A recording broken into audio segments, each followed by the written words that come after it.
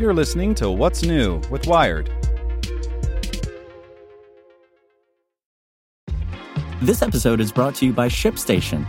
You know, some things take a lot of work, like sending little robots to far-off distant planets. And just as that's challenging, so too is running a successful e-commerce business, especially when there's so much to do. So I want to introduce you all to ShipStation. Now, I love using ShipStation because of its easy-to-use dashboard, which makes managing orders and printing labels a breeze and super smooth. Oh, and the customer service is just out of this world. It's exactly what you need to help grow your business. Sign up for your free 60-day trial at shipstation.com/technews. That's shipstation.com/technews. This podcast is supported by Tools and Weapons, the podcast hosted by Microsoft Vice Chair and President Brad Smith. Each episode features insight you won't find anywhere else from the center of the conversation surrounding emerging technologies like AI. Right now on the podcast, you can hear a special episode where Brad Smith lays out Microsoft's vision for a vibrant marketplace driving the new AI economy.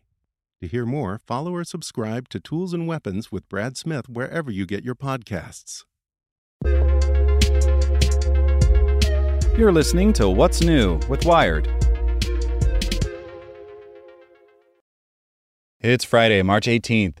Today we're talking about how Europe's efforts to avoid Russian energy imports will likely trigger a short-term spike in coal, and that has environmentalists concerned.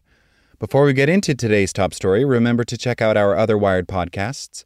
Today in Wired Business, activists are reaching Russians behind Putin's propaganda wall. Checking in on Wired Science, researchers have observed chimps applying insects to wounds, and it's raising big questions about animal altruism and self-medication. And on Wired Security, we're a step closer to a password-free future. After a decade of work, the FIDO Alliance says it's found the missing piece in the bridge to get there. Listen to these stories and more at wired.com/podcasts. The fate of UK's West Burton A power station was supposed to be sealed.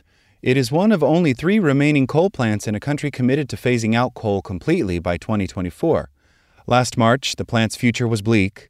Its owner, the French power company EDF, announced the site would close for good in September 2022. EDF has already shut down 2 of its 4 units. But when the UK came under pressure to ditch Russian energy imports in response to the war in Ukraine, officials approached EDF to see if the site could keep running beyond September, according to The Times.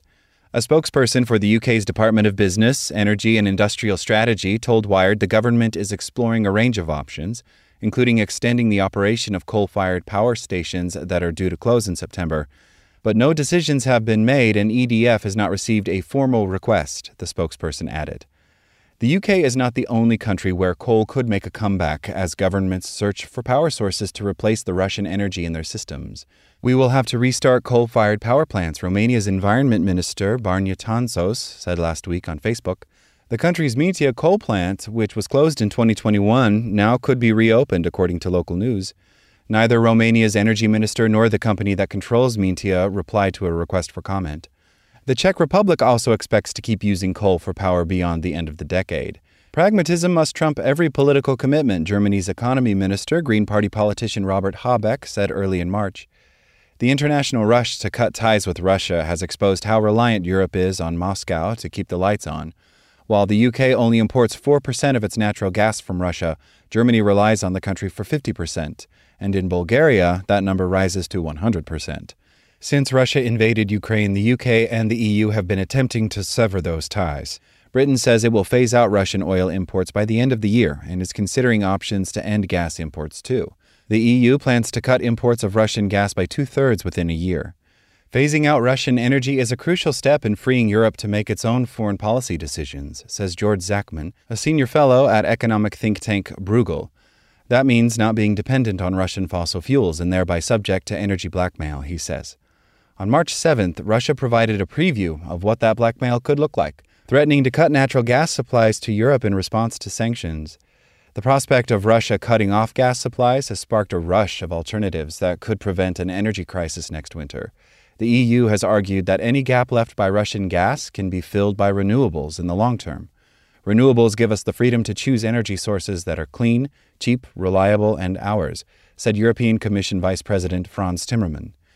But experts believe the short term will be more complicated and could spark a resurgence of fossil fuels.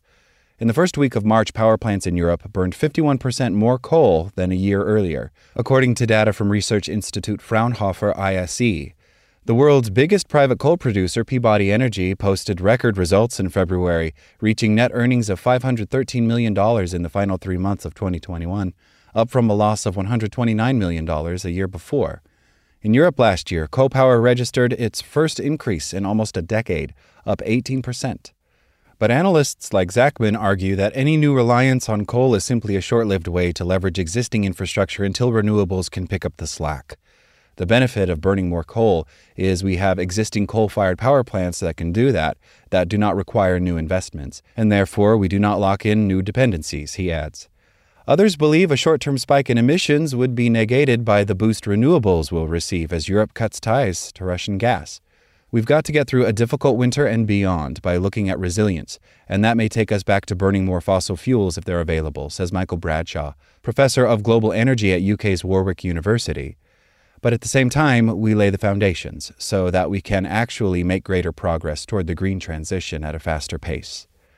Václav Bartuška, ambassador-at-large for energy security in Czechia, echoes that idea. There is a temporary role for coal, which we had hoped would be out of the energy mix by the end of this decade, but it will stay longer, he told news website Seznam Zprávy last week. We will need it until we find alternative sources. Until that time, even the greenest government will not phase out coal. How long the use of coal could continue is unclear. The European Commission is talking about 1,000 gigawatts of renewable capacity on the system by 2030, which is roughly 3 times what is installed today, says Richard Howard, research director at consultancy Aurora Energy, describing this number as hard to believe. But in terms of direction, it's actually encouraging that there's such momentum to really accelerate the green transition as a result of this, he says. The idea of even a short-term spike in coal use does not sit well with everyone. We can't afford it, not even as a temporary solution, says Chiara Martinelli, director of Climate Action Network Europe, adding that the dependency on fossil fuels needs to stop. I think what we need to look into more in terms of short-term measures is reducing energy demands. Greenpeace Germany has also advocated for reducing energy consumption for the duration of the war, suggesting a driving ban on Sundays, encouraging people to lower their heating by 1 or 2 degrees, and advocating for new speed limits of 100 kilometers per hour on motorways, 80 kilometers per hour on country roads, and 30 kilometers per hour in cities. The introduction of a speed limit of 100 kilometers per hour on motorways alone would reduce fuel consumption by 2 million tons per year, the group said. But Carsten Smid, climate and energy expert at Greenpeace Germany, says even these measures need to factor in the use of coal.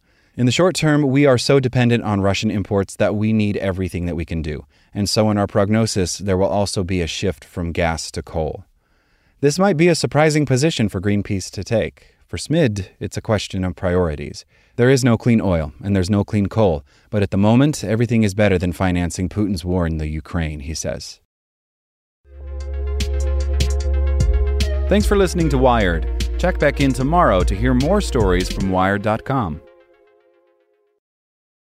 Want to learn how you can make smarter decisions with your money? Well, I've got the podcast for you. I'm Sean Piles, and I host NerdWallet's Smart Money Podcast. Our show features our team of nerds, personal finance experts in credit cards, banking, investing, and more. And they'll help you make the most of your money while cutting through the clutter and misinformation in today's world of personal finance. You'll get clarity on strategies to help you build your wealth, invest wisely, shop for financial products, and plan for major life events. Listen to NerdWallet's Smart Money Podcast wherever you get your podcasts.